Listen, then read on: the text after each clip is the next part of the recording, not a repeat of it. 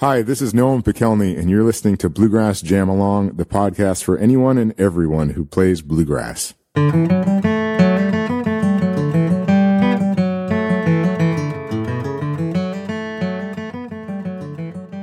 everybody, welcome back to another Bluegrass Jam Along interview. This week, my guest is Noam Pikelny, who's banjo player in Punch Brothers, but is also part of a fantastic new group called Mighty Poplar that pulls together some just great players and singers that you will know and love already. But this is a really exciting project, and I'm not going to chat much about it now. I'm going to let Noam tell you all about it in a sec. Don't forget, there's a weekly Bluegrass briefing episode on the podcast now, sort of news, new releases, and general fun stuff from around the world of bluegrass. Just a quick 10-15 minute listen every Monday. Don't forget to check those out. And as always, sign up for the mailing list if you want updates on when new stuff's out. There's a button on the homepage at the bottom of the website. There's also going to be a link in the show notes here. You'll find it in my bio on Instagram, stuff like that. But yeah, come and sign up and I can send you updates when there's new stuff. But that's it. Here is my chat with Noam. So my guest on the Bluegrass Jam Along this week is Noam Pikelny, who a lot of you will know from Punch Brothers. A lot of you will know from his fantastic solo albums. But he is not here to talk about those things today. And he's also not here to talk about his two IBMA Bluegrass Banjo Player of the Year awards. I want to talk about only one of those awards. Yeah, we're here to talk about this one specific one of those awards. What he's actually here to talk about is a new band called Mighty Poplar. Noam, welcome to the podcast.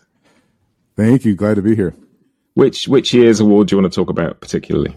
Oh, gosh, it's hard to narrow them down. I can't really remember. Maybe we could just go down all of the accolades I've gotten, maybe starting in junior high, and then we could choose after that. I don't really want to, just dwell on the awards, but maybe if we could devote the first 20 minutes to just going down the list, that would be great.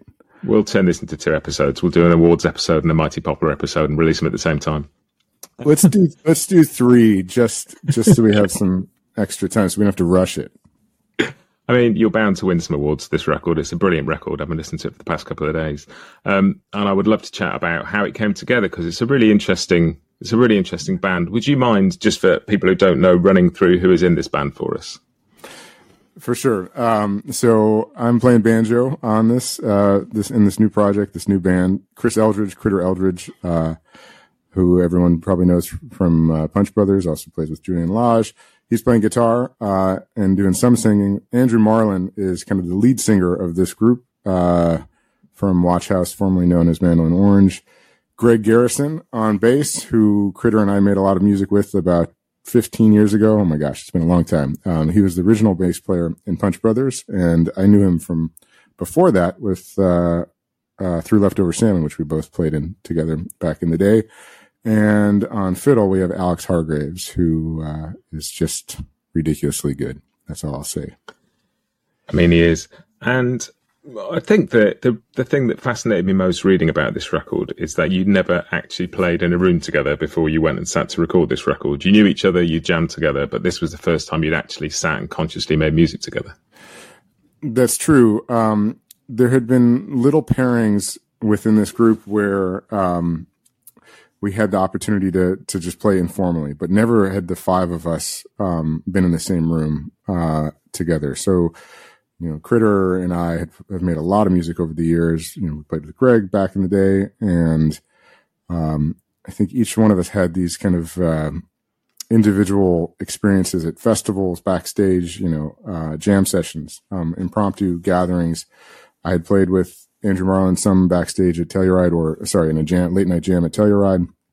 Over the years, have run into Alex Hargraves left and right, getting to play at festivals and people's picking parties. And so there were no strangers in this group. Everyone had been connected to everybody else through some path. But as far as the aggregate, the 5 of us together, we had never been in the same room until we finally arrived in Nashville to make this fairly premeditated recording, given the timing of when it happened. Yeah, you recorded this sort of pretty much as soon as you could after COVID, I guess. Well, it was actually we were all in the thick of it. This record, we've been sitting on it now for over 2 years. It'll be 3 years this fall, which is crazy. But we recorded this in fall of 2020, in October of 2020. we had discussed the idea of this project for maybe a year or year and a half prior, and then kind of everything went out the window once the pandemic hit, and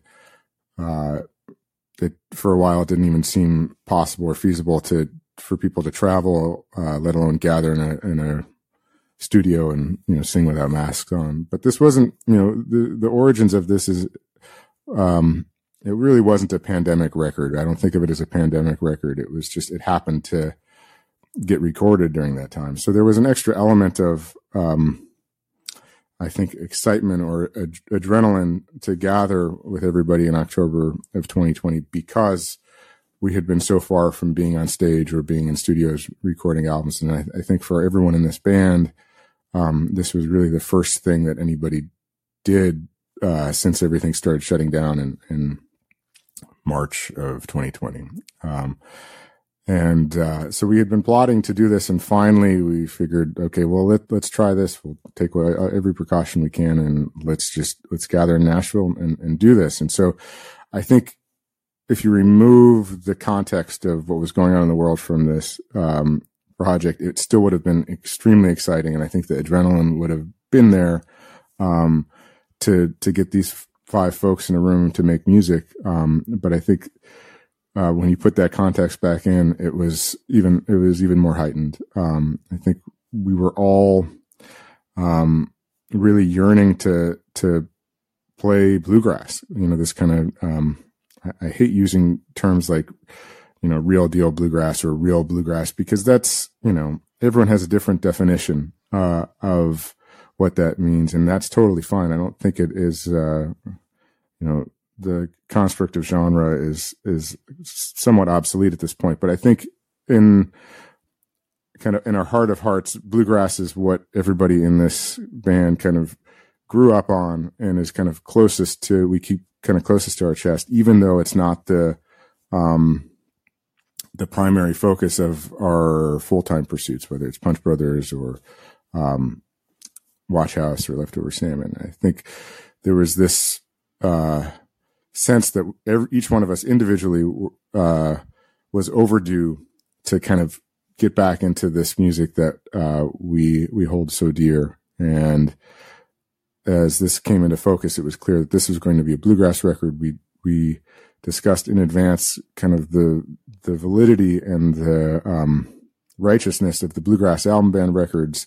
Other bands that were kind of not full-time bands that would get together to celebrate and explore the more traditional music that influenced everything else they did, whether it's Bluegrass Album Band, Old and in the Way, bands like that I think really left their mark despite the fact that they weren't full-time bands that were on the road touring all the time. And it was almost a way of kind of having this homecoming to the music that we hold most dear. And I think that's really what the feeling was when we got into the studio. When we sat down, we were in a remote area out in the woods outside of Nashville, and it was just the 5 of us with Sean Sullivan engineering, and it felt like coming home from the holidays, even though that, this was kind of the first time all 5 of us were in the same room together. There was this sense of familiarity and a reunion element to get to sit down and play some bluegrass. And I don't think it's worth really kind of dwelling on what the definition of bluegrass is, but I personally feel like this is part and parcel a real bluegrass project, and it was the closest thing by far. This and the record I made about 10 years ago called Noam Pikelny Plays, Kenny Baker Plays, Bill Monroe. These are by far the most kind of bluegrass oriented projects, and I really kind of was hungry to do that again after nearly a decade away from the Kenny Baker project. But this was also patently different from that record because the Kenny Baker project I made was entirely instrumental, and this Mighty Poplar is this record. All but 2 tracks are songs. We only have 2 instrumentals in this, and so it's largely oriented around songs and story songs. And Andrew is really kind of at the at the helm as the lead singer on this record, except for 2 songs where Critter sang lead. So it's, in some ways, it's my return to bluegrass after 10 years, but it's my first time really getting to make a bluegrass record that's song oriented. And so for me, this was, while it felt casual and that there was no pressure, nobody knew that we were doing this. It was, this cozy studio, and it was just felt easy. It was like falling off of a log. While all of that was true, this felt like a real opportunity for me, as a musician, to get to play, bluegrass with a singer like, Andrew. As far as my opportunities to play bluegrass vocal bluegrass music over the years, it's been few and far between. It's always been rewarding to throw in 99 years into a Punch Brothers set, or, doing Roseville, Kentucky back with, John Cowan when I was in his band. It's not something that I've never done. I've done it quite a bit, but never as the central focus of a project. And so this for me felt like this is, it was something I took really seriously, and I tried to not take for granted the opportunity to record with a singer like Andrew. And that's really interesting, that sort of song focus, because like those bluegrass album band records, they almost, like for the world of bluegrass, they almost fulfill the function of like the Ella Fitzgerald Gershwin songbook and those kind of albums do in the world of jazz. They're collections of just the greatest source material performed by the best people of their time. And that I think bluegrass, sometimes the song can just be a vehicle for musicianship and instrumental playing, and there's nothing wrong with that. But when you hear the song put right up front and sung and delivered and, full of intent, it's a beautiful thing. Yeah. I think that's what we strive for. I think the music that, I think we always strive for that, whether you achieve it or not. That's for other people to determine. But I think those types of performances and those recordings are the ones that, have the most staying power, because, it delivers a narrative and an emotional response from the listener. And I think, for me, the Bluegrass Album Band was the first opportunity to hear some of the first generation bluegrass music. And so like I heard the Bluegrass Album Band interpret some of the Flatt and Scruggs material or Bill Monroe material before I actually heard the source recording that they were inspired by.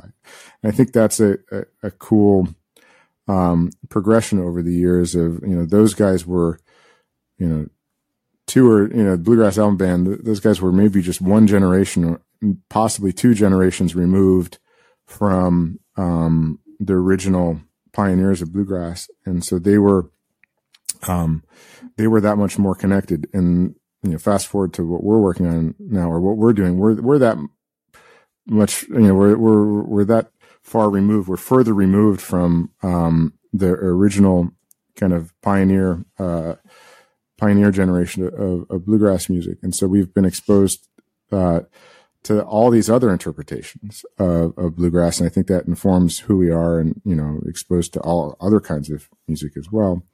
And so it became clear to us when we were scheming to do this record that we could do something like this in the spirit of the Bluegrass Album Band. But, in 2020, when we recorded this, the same would be true today.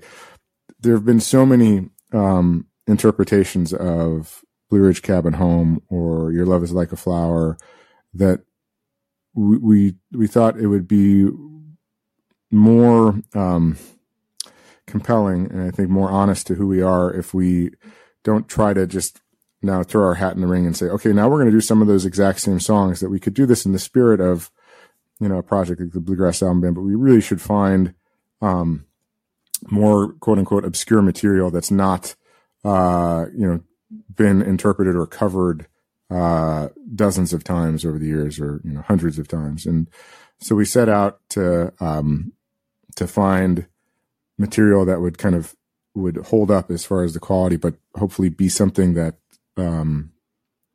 would be a revelation to listeners of, to find material that maybe people had never heard before, or if they had heard it before, never in this kind of 5-piece bluegrass band context. So those were the marching orders. And, almost immediately Andrew was like, well, I have, 17 songs like that. Like let's do it tomorrow. I'm ready. Let's make a double album. And so that was one of the beautiful things about this, is that Andrew had been collecting and curating, songs, for so many years, things that, he could call out in a jam. And so he immediately had this list of really wonderful, songs to pitch to us. And we just kind of went down and chimed in and, talked about instrumentals that we could, kind of bookend the record with, or, to have an instrumental on side A and a side B, of the record. And, talked about how we could rearrange some of these songs or reharmonize some of these songs to make them our own. And so it actually kind of came together pretty quickly once we gave ourselves marching orders. It was like, okay, here are the tunes that we can, pull from immediately. And, it was, I think Andrew got, this was an opportunity that felt so natural for him. These are songs he'd been collecting. I think he thinks of himself as a songwriter and a song collector, in addition to being a profoundly excellent mandolin player. But this was kind of this perfect moment for him, because he had been collecting this material, and here were 4 other guys eager to play it and to help arrange it and kind of make it somewhat proprietary for everybody. And so that part of it was incredibly organic and easy. And I think we took an approach in the lead up to the record of thinking about the sequence of the album, what the overarching concept was, because there was this sense of like, we have one shot to do this. We're going to, cross our fingers, and it felt like we were, about to commit a crime or something, to all travel and get in a studio together. But there wasn't this sense of like, well, let's just go record for 2 or 3 days and see what happens. And, we could always get together again or search for more material or re-record some of the stuff. There was this sense that this is our one shot. And so let's go into the studio knowing essentially we have a record. If we record these songs, we have a record. We know what order they could potentially be in even.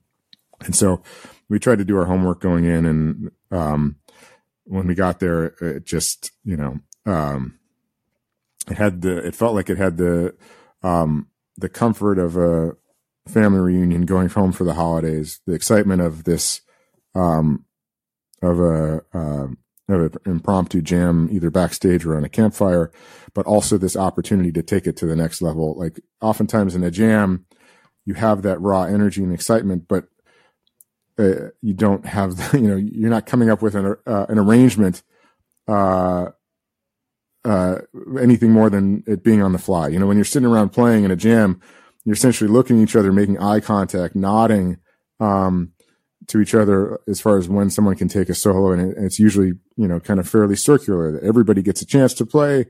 And if people want to jump in and try to play a harmony, they could, try that the last minute or play unison part. We had this opportunity to try to capture that, lightning in a bottle, but also talk about in advance of like, okay, so we're doing this, Gray Eagle fiddle tune, that Alex brought in, that we kind of used Joe Green's, recording of this that has J.D. Crowe on this record. It's a really great, I think it's a county record, from maybe the 70s. I wish I knew more details of it. It's a record I had never heard until, Alex, pitched this tune to us, which was another cool element of that. Just in the preparation of this record, we were kind of turning each other on to different music and influences. And so we had this opportunity to use that as the template for Gray Eagle. But, since we were talking about this, a month in advance of getting together, I was able to go and, learn Gray Eagle kind of with the same type of approach as how I arranged all the music on the Kenny Baker, project I did. Like try to get really inside every intricate little detail so that when you get to the studio, we could double things together. We could play harmony. I could play a call and response type of thing. those types of things would have never happened in a jam session. If Alex just called that out, I wouldn't, unless I had happened to have studied that song and learned all those parts. And so we tried to embrace kind of both sides of that, of like, let's just capture something like this raw, but let's all get inside this material in advance. And while we're there, that we can come up with thoughtful arrangements.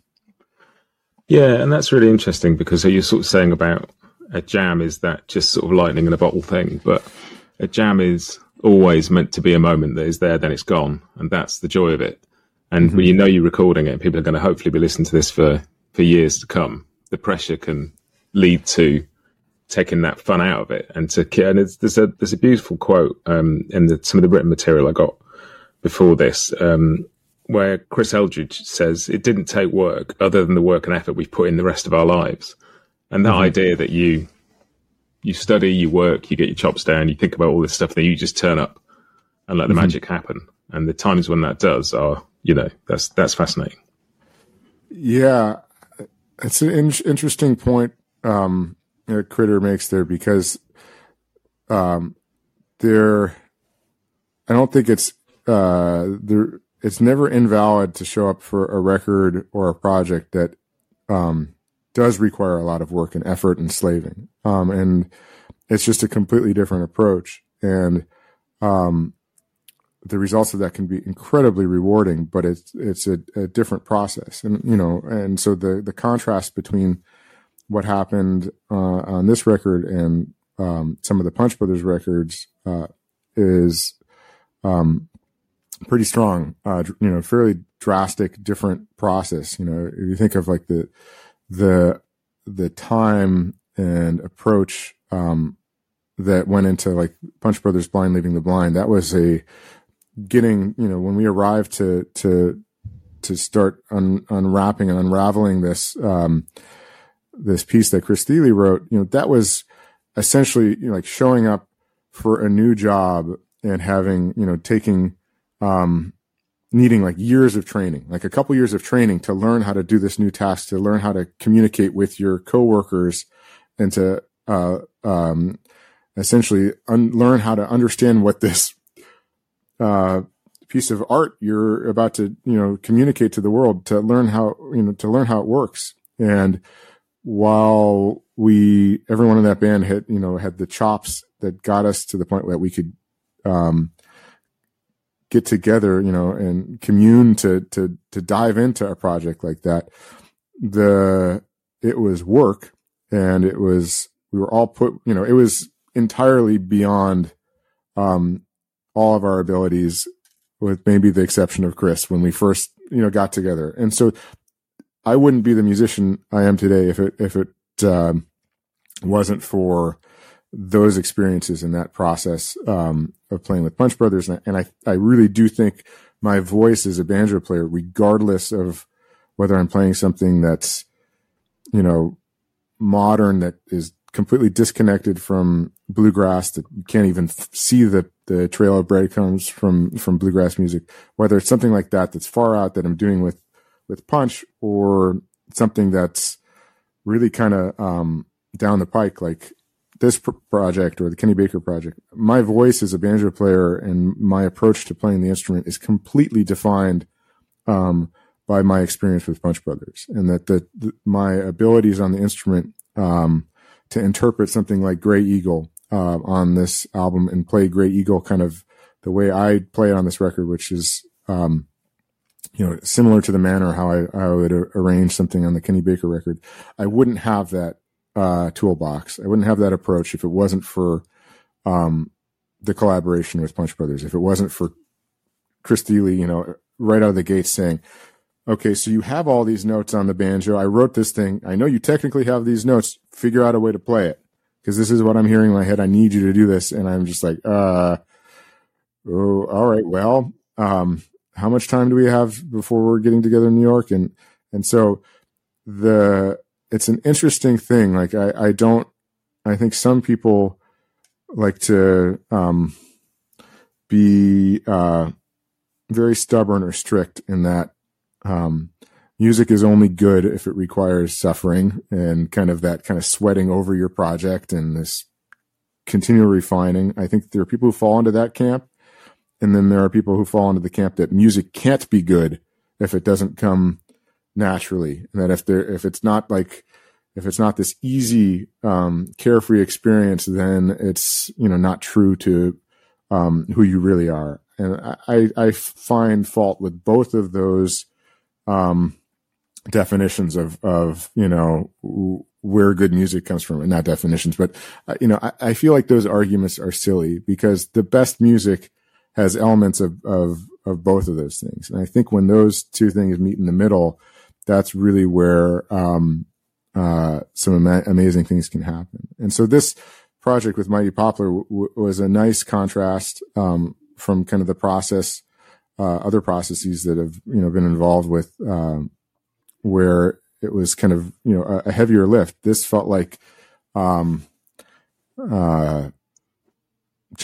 it felt like coming home. It felt like getting to see friends and family, and just kind of focus on the music that inspired me most early on. And it felt like an opportunity to just kind of celebrate this music, bluegrass music, which has really changed my life. I can't imagine who I'd be, or where I'd live, or who I'd be married to, or who my family is. Like this playing bluegrass, falling in love with bluegrass and the banjo was the defining moment of my life. And so to come back to this and a project like this is feels like a joy, but it also feels like a responsibility, to kind of take it seriously, come up with thoughtful arrangements, choose the material wisely, because as organic and casual as this record was,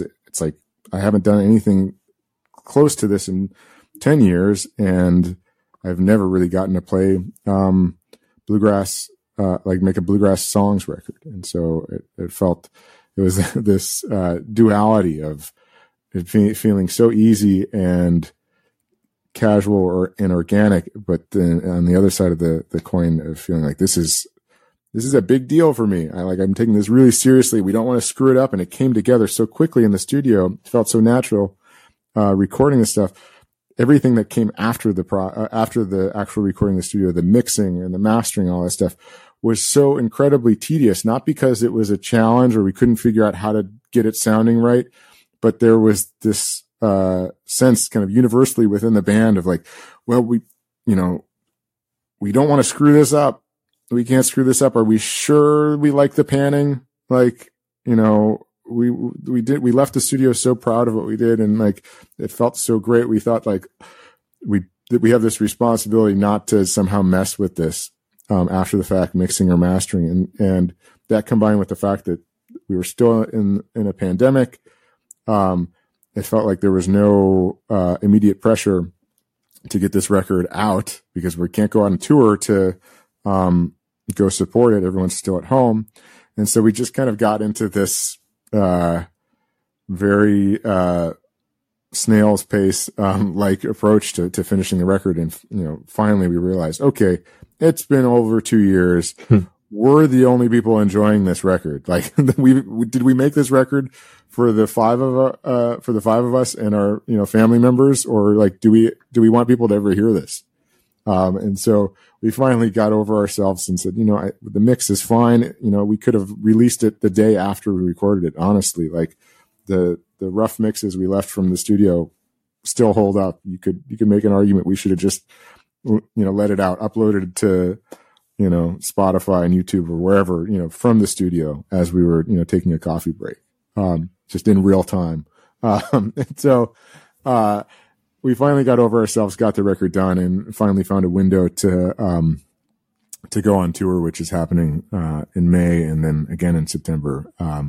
So that's kind of what brought us to this moment. And I just kind of find it so interesting that it's something that feels so easy and so casual then became this kind of game of like making sure that we didn't screw anything up, because there was no worry like that in the studio, but we finally got over ourselves and got it done. Thank God. And it's really interesting to sort of talking about that as a sort of the song choices you were saying about. You sort of started off by saying that it's pointless defining bluegrass in this context, and I think that's one of the things that I love about this record, and that I love about so many records. But there's this history from like bluegrass and pre-bluegrass, from A.P. Carter wandering around collecting songs to Tony Rice bringing things in from outside to Doc Watson singing whatever the hell Doc Watson wanted to sing, or somebody like Del McCoury who brings in a Richard Thompson song when it becomes bluegrass because he's doing it. And that type of song, I like that kind of song selection where it's not trying to define the project by the material. It's trying to take the material and give it its own thing. And there's tracks on here, there's old tracks. There's Grey Eagle for a start, but there's things like Little Joe and Blackjack Davy. But there's much more recent stuff. There's a bit of Bob Dylan on there. There's some Leonard Cohen. It's not a disparate mix of stuff, but it's quite a wide mix of stuff, and yet it all feels of the same piece. Yeah, I think we wanted there to be a narrative to the record, and I think we chose songs that where the narratives and the stories didn't feel like they were fighting with the other material on this record. And I think that I credit Andrew for that. And because this is not the end of his list. I think he was keeping in mind when he was pitching the material, he was cognizant of what else he had already pitched and would this fit. And one of the first things he sent, even before we were going to make this record, because Andrew and I actually had a duo tour booked and on sale for in May of 2020.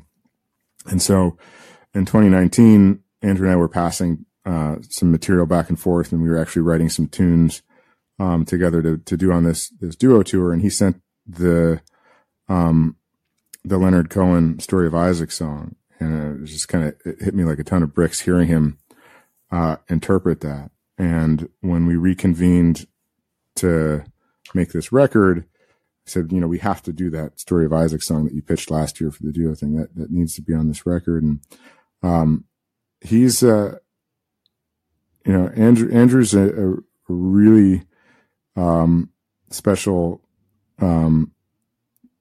artist. I think he's the type of guy that when he sings, it's not labored whatsoever. It feels very honest. And so the way he delivers songs, I think, is really inviting to the musicians who play with him, and I think it's like, I'm pretty sure it was J.D. Crowe. I might be conflating this paraphrase quote with some other banjo player, but I remember reading in, I think, the Masters of the Five-String Banjo book that, for a bluegrass banjo player, like, it's really the highest calling is to play with a great singer. And I think there's the way Andrew delivers the lyrics, there's a real lack of kind of artifice or ornamentation. It's very plaintive and direct, which I think really serves the stories he's telling and the characters that are, within these songs telling their story. But it's also like this incredible on-ramp for the supporting musicians to help tell that story. I think if in certain situations, like the way a song is delivered by the singer, if it's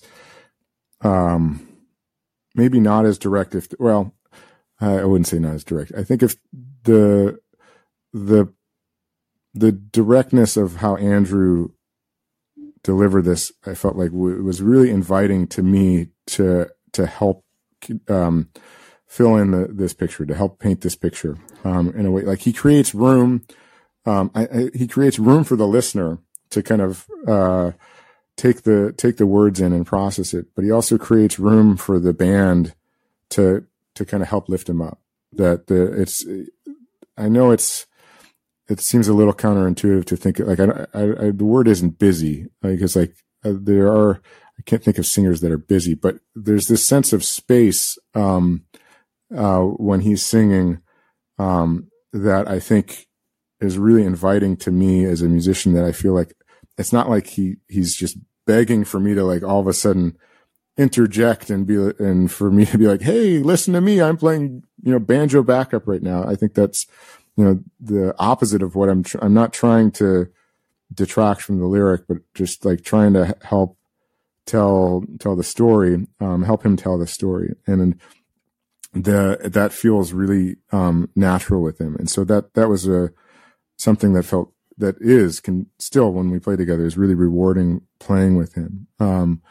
That it's very I think in the same way that a listener is drawn in to hearing, the story when he's singing, there's a similar thing going on, that he draws in the musicians, that are playing with him to really just kind of help in a cohesive way to kind of paint this picture and make it more three-dimensional. And I think that's the whole point of collaboration, is to make something more three-dimensional, to shine a new light on something, to heighten the emotional impact of a song. And that's a really rewarding thing to get to do with Andrew.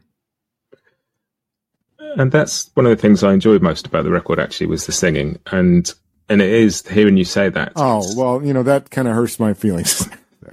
We'll talk about your awards later. It's all right. It'll all be about you again in a minute. I can't believe you said that. Maybe you should have called Andrew. No, I did say one of the things.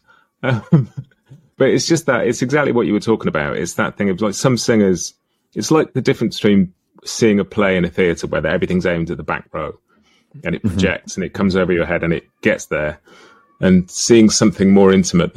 He has a style of singing that makes you lean into it a bit. Mm-hmm. You lean in to listen rather than it just coming to your ears. It invites you to step towards it a bit. Mm-hmm. And that's always a joyous thing, I think. And I've always enjoyed hearing Chris Eldridge sing, but Chris is also a very unadorned singer. Mm-hmm. A very there's just a clarity and a simplicity, almost a naivety to the way he sings. And I don't mean that in any kind of bad way, but it's such an unadorned, fussy approach. So they sing beautifully together. And when Critter takes over and sings a couple, it feels totally natural as well. And for all the very, very fine award-winning banjo playing on that record, I also really enjoyed the singing. Thank you. Yeah, Critter sang beautifully on there.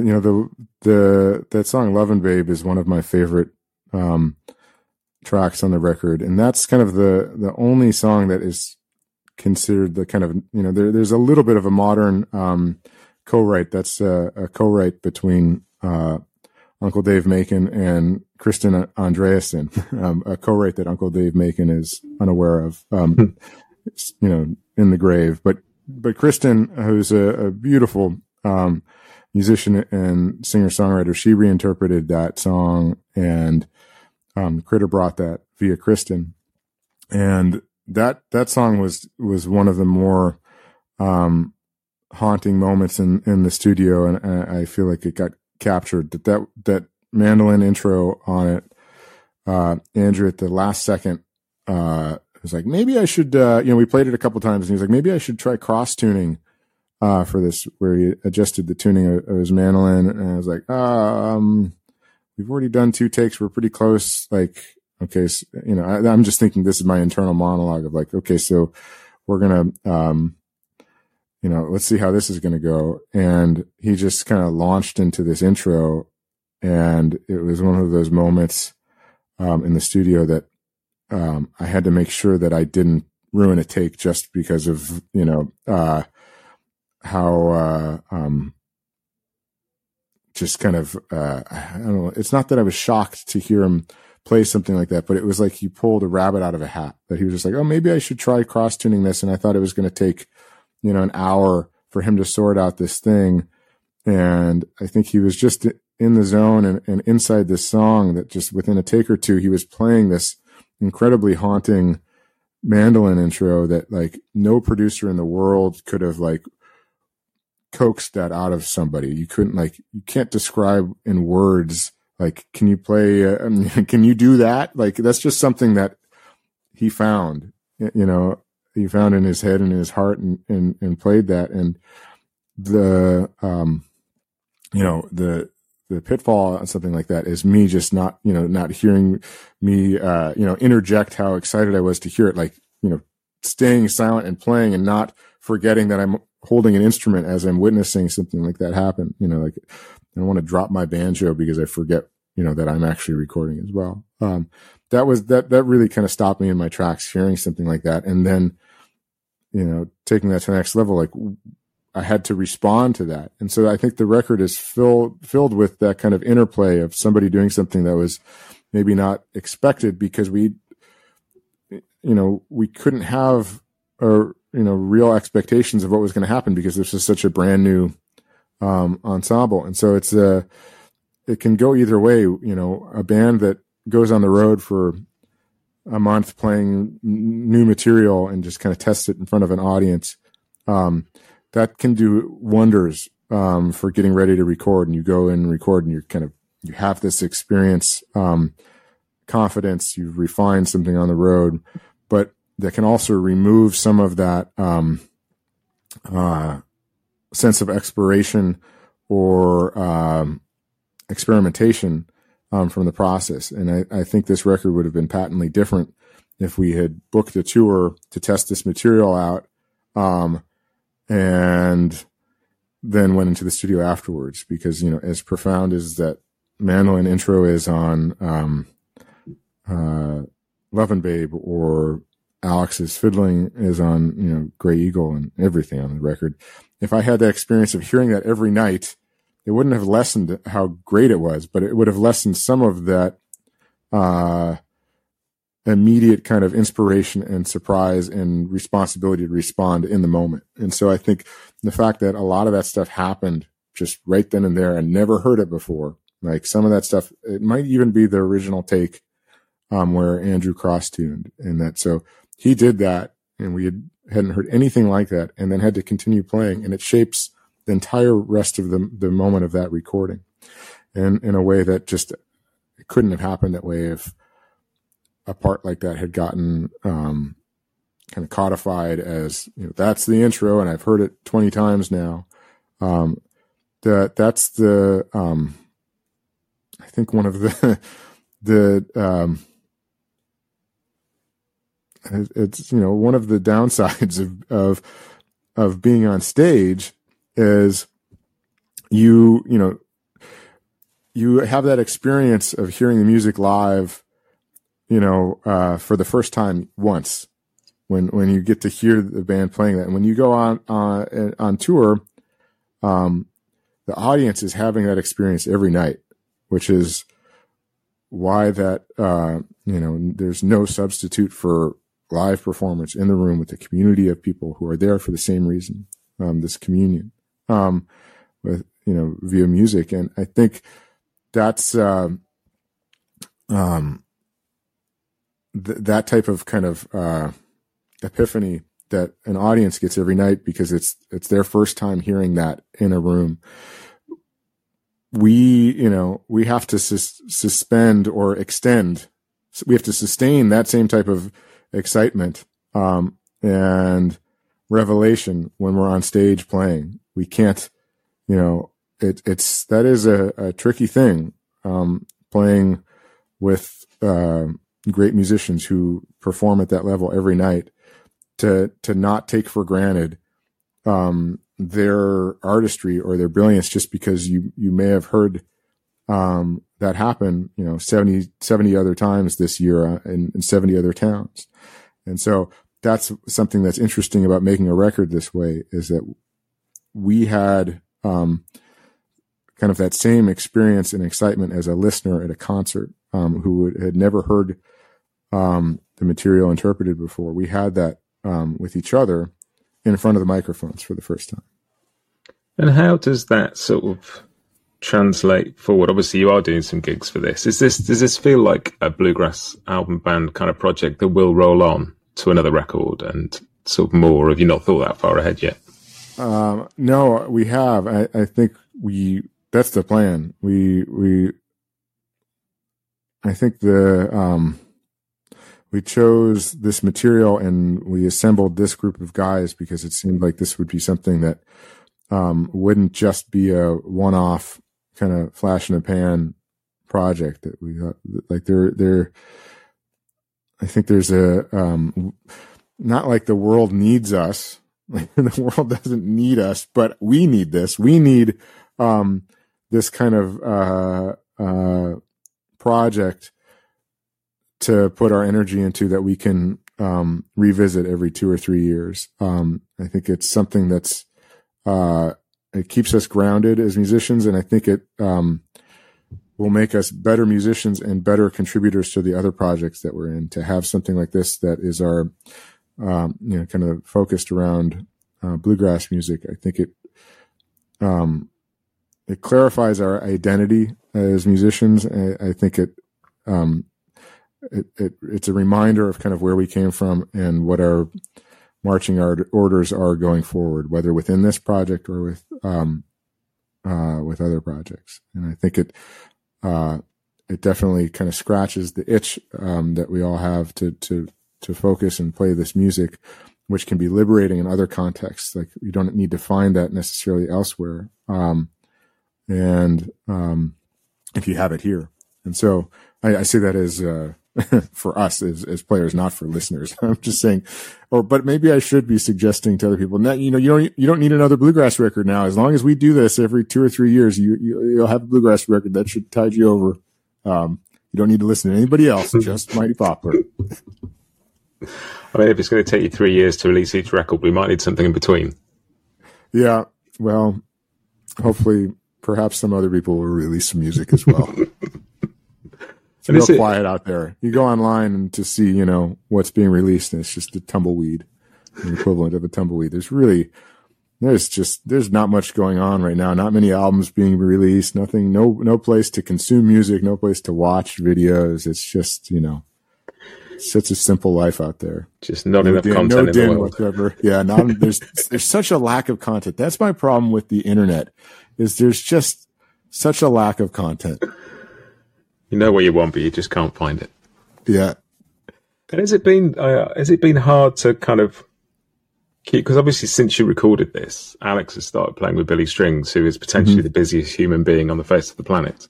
Yeah, and that must have thrown a bit of a spanner in the works. Well,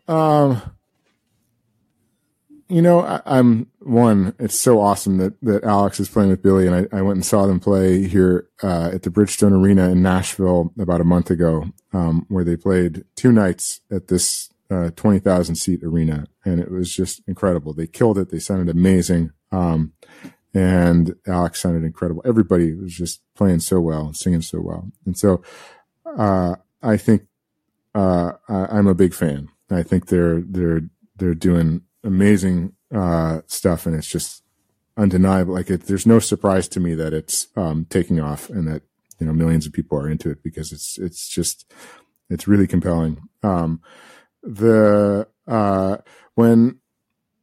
I think we made this record knowing that we hoped to for this to be a recurring thing, and that we would find a chance to tour eventually, but there was no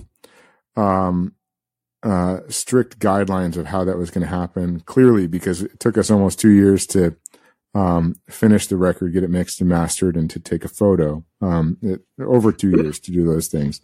And our photo shoot is literally was thrown together backstage at the Green Mountain Bluegrass and Roots Festival. That was the only time that all 5 of us had been in the same place since we recorded the record. Nearly 2 years after the fact, and we said, "Hey, let's go sit on this, on these stairs here and take a photo." And so that's how that all transpired. But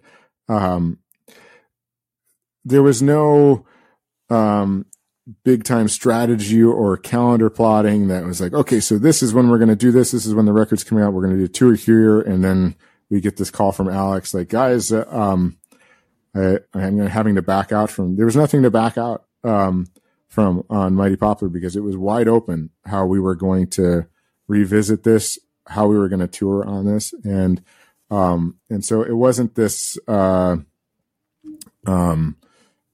I mean, I love Alex's playing, and, he's there's, he's his first right of refusal for any time we go on the road. And he's working around Billy's schedule. He's going to do some festivals with us, this year.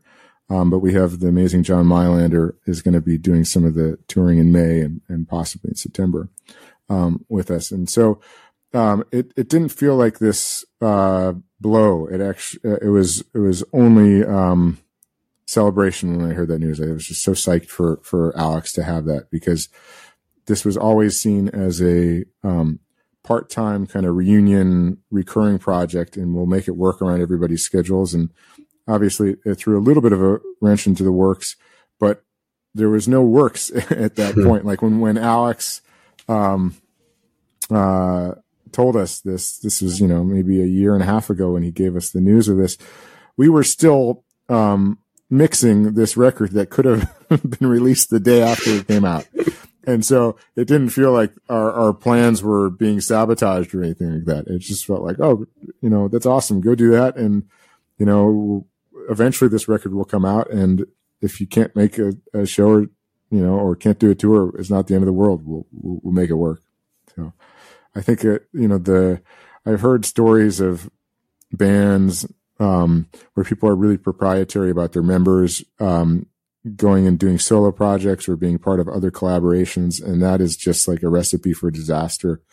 And, Chris Thiele, in the early days of Punch Brothers made it very clear that like he wasn't proprietary about, what people did outside of the band, but made it very clear that like the band was not going to be his only project, and that he had all these other ideas and collaborations that he was going to pursue, and that he set expectations very realistically of what people can and should be doing, and the amount of time they should be allotting for different things. And I think that was really healthy, because I think it could just become suffocating to be stuck in a collaboration and feel like for whatever reasons like you can't do anything else. Like that you need to have those same 5 people there, or the same 3 people there, for every show, and that you don't feel like you're empowered to go do something else.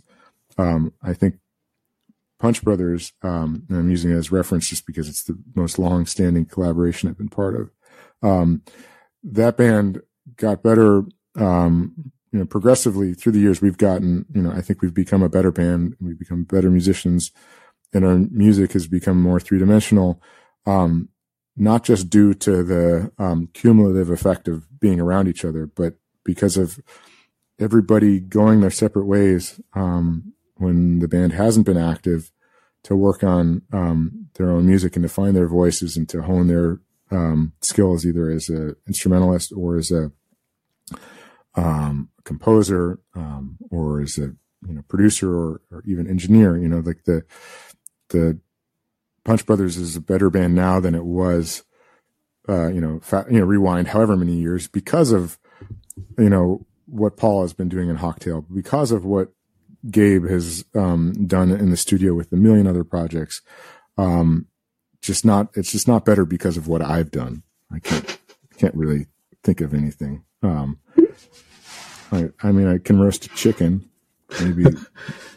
Maybe band is better because of that. No, you know what I'm saying? It's, I think there's this rising tide from people feeling empowered, and to be able to go do other things. And also just, it removes this, like, if people can pursue whatever music in different collaborations, then when you come back to Punch Brothers, nobody has an agenda of being like, I really want to play, a bluegrass tune. Like, can we put a bluegrass, can we put a fiddle tune on this record? Nobody has an agenda, because you could search for those outlets in other contexts. And so when everybody comes back, it's just like, well, let's just find, where do we meet on this project? And it can be, I think it could be liberating in that sense. Yeah. And everything about this record that I've heard so far, and everything, the way I've heard each of you talk about it, and the way it just sounds as a listen, is it sounds like some people coming together. And you brought back at the beginning of all this, you said you don't think of it as a pandemic record. And so many of those pandemic records were ways people found to make music in weird circumstances. And this feels totally like a coming together of people, which was the thing we couldn't do then. And it feels like a bunch of energy brought together in a room that just sits and increases exponentially. Yeah, I don't think the record would be much different if you remove the pandemic from the context of it. But I do think it was heightened. There was a heightened excitement to get to play music with each other, because there had been this drought for 7 months or so prior. But I think the real drought that kind of makes this record what it was is not the pandemic-related shutdown, isolation. It's the fact that this music is something that we hold so dear, and it's just been many years for each one of us since we've gotten to play music, bluegrass like this, and in some instances the very first kind of first record that we've been able to focus around this. And so that to me is still something I sit and think about. It's like, oh, this is like this going back to my roots. This has been the thing I've most connected to throughout my life and career, but it's still the first time I've ever made a record like this. Like what took me so long? And so it's a joy for me, kind of from any angle I look at it. And it's a joy to listen to. And it's been a joy chatting to you about it. I've really enjoyed this. I have only one question left, and that is why Mighty Poplar? Oh, yeah. So we went back and forth on what to call this project for nearly 2 years. I think that was another reason why we didn't feel any pressure to actually finish it, because we couldn't decide on a name. All we knew was that this needed to be we needed to have a name, that this was not going to be the, Marlin, Pikelny, Eldridge, Garrison, Hargraves, like a law firm. We wanted there to be no question that this was kind of a legitimate project that was going to be happening again. And I think if we couldn't think of a name, nobody would think that we took this seriously enough that, it was a real thing. There was maybe just a thrown together pandemic record. They just got together because what else was there to do? It wasn't that. And so we wanted a name, and Bluegrass Album Band was taken. I suggested we call it the Bluegrass Ringtone Band. And that didn't, nobody liked that. We had a bunch of different names, and then kind of at the 11th hour, Andrew pitched Mighty Poplar. And he latched onto it because Bill Monroe, on a live recording with Doc Watson, was introducing a song, and he said the song is Mighty Poplar. Or this song was Mighty Poplar, and Andrew texted. I can't remember what song it was. I'm embarrassed to say, but I'll look it up, and we can re-record this entire podcast. So Andrew said, "How about Mighty Poplar?" And and we all just kind of felt like, that's the name. And if you don't like it, don't blame us, blame Bill Monroe, and see how you'll sleep at night if you're going to sleep holding a grudge against Bill Monroe. Good luck. This podcast sponsored by Ambien. Oh, brilliant. I've enjoyed this so much. Thank you. Thank you. It's my pleasure.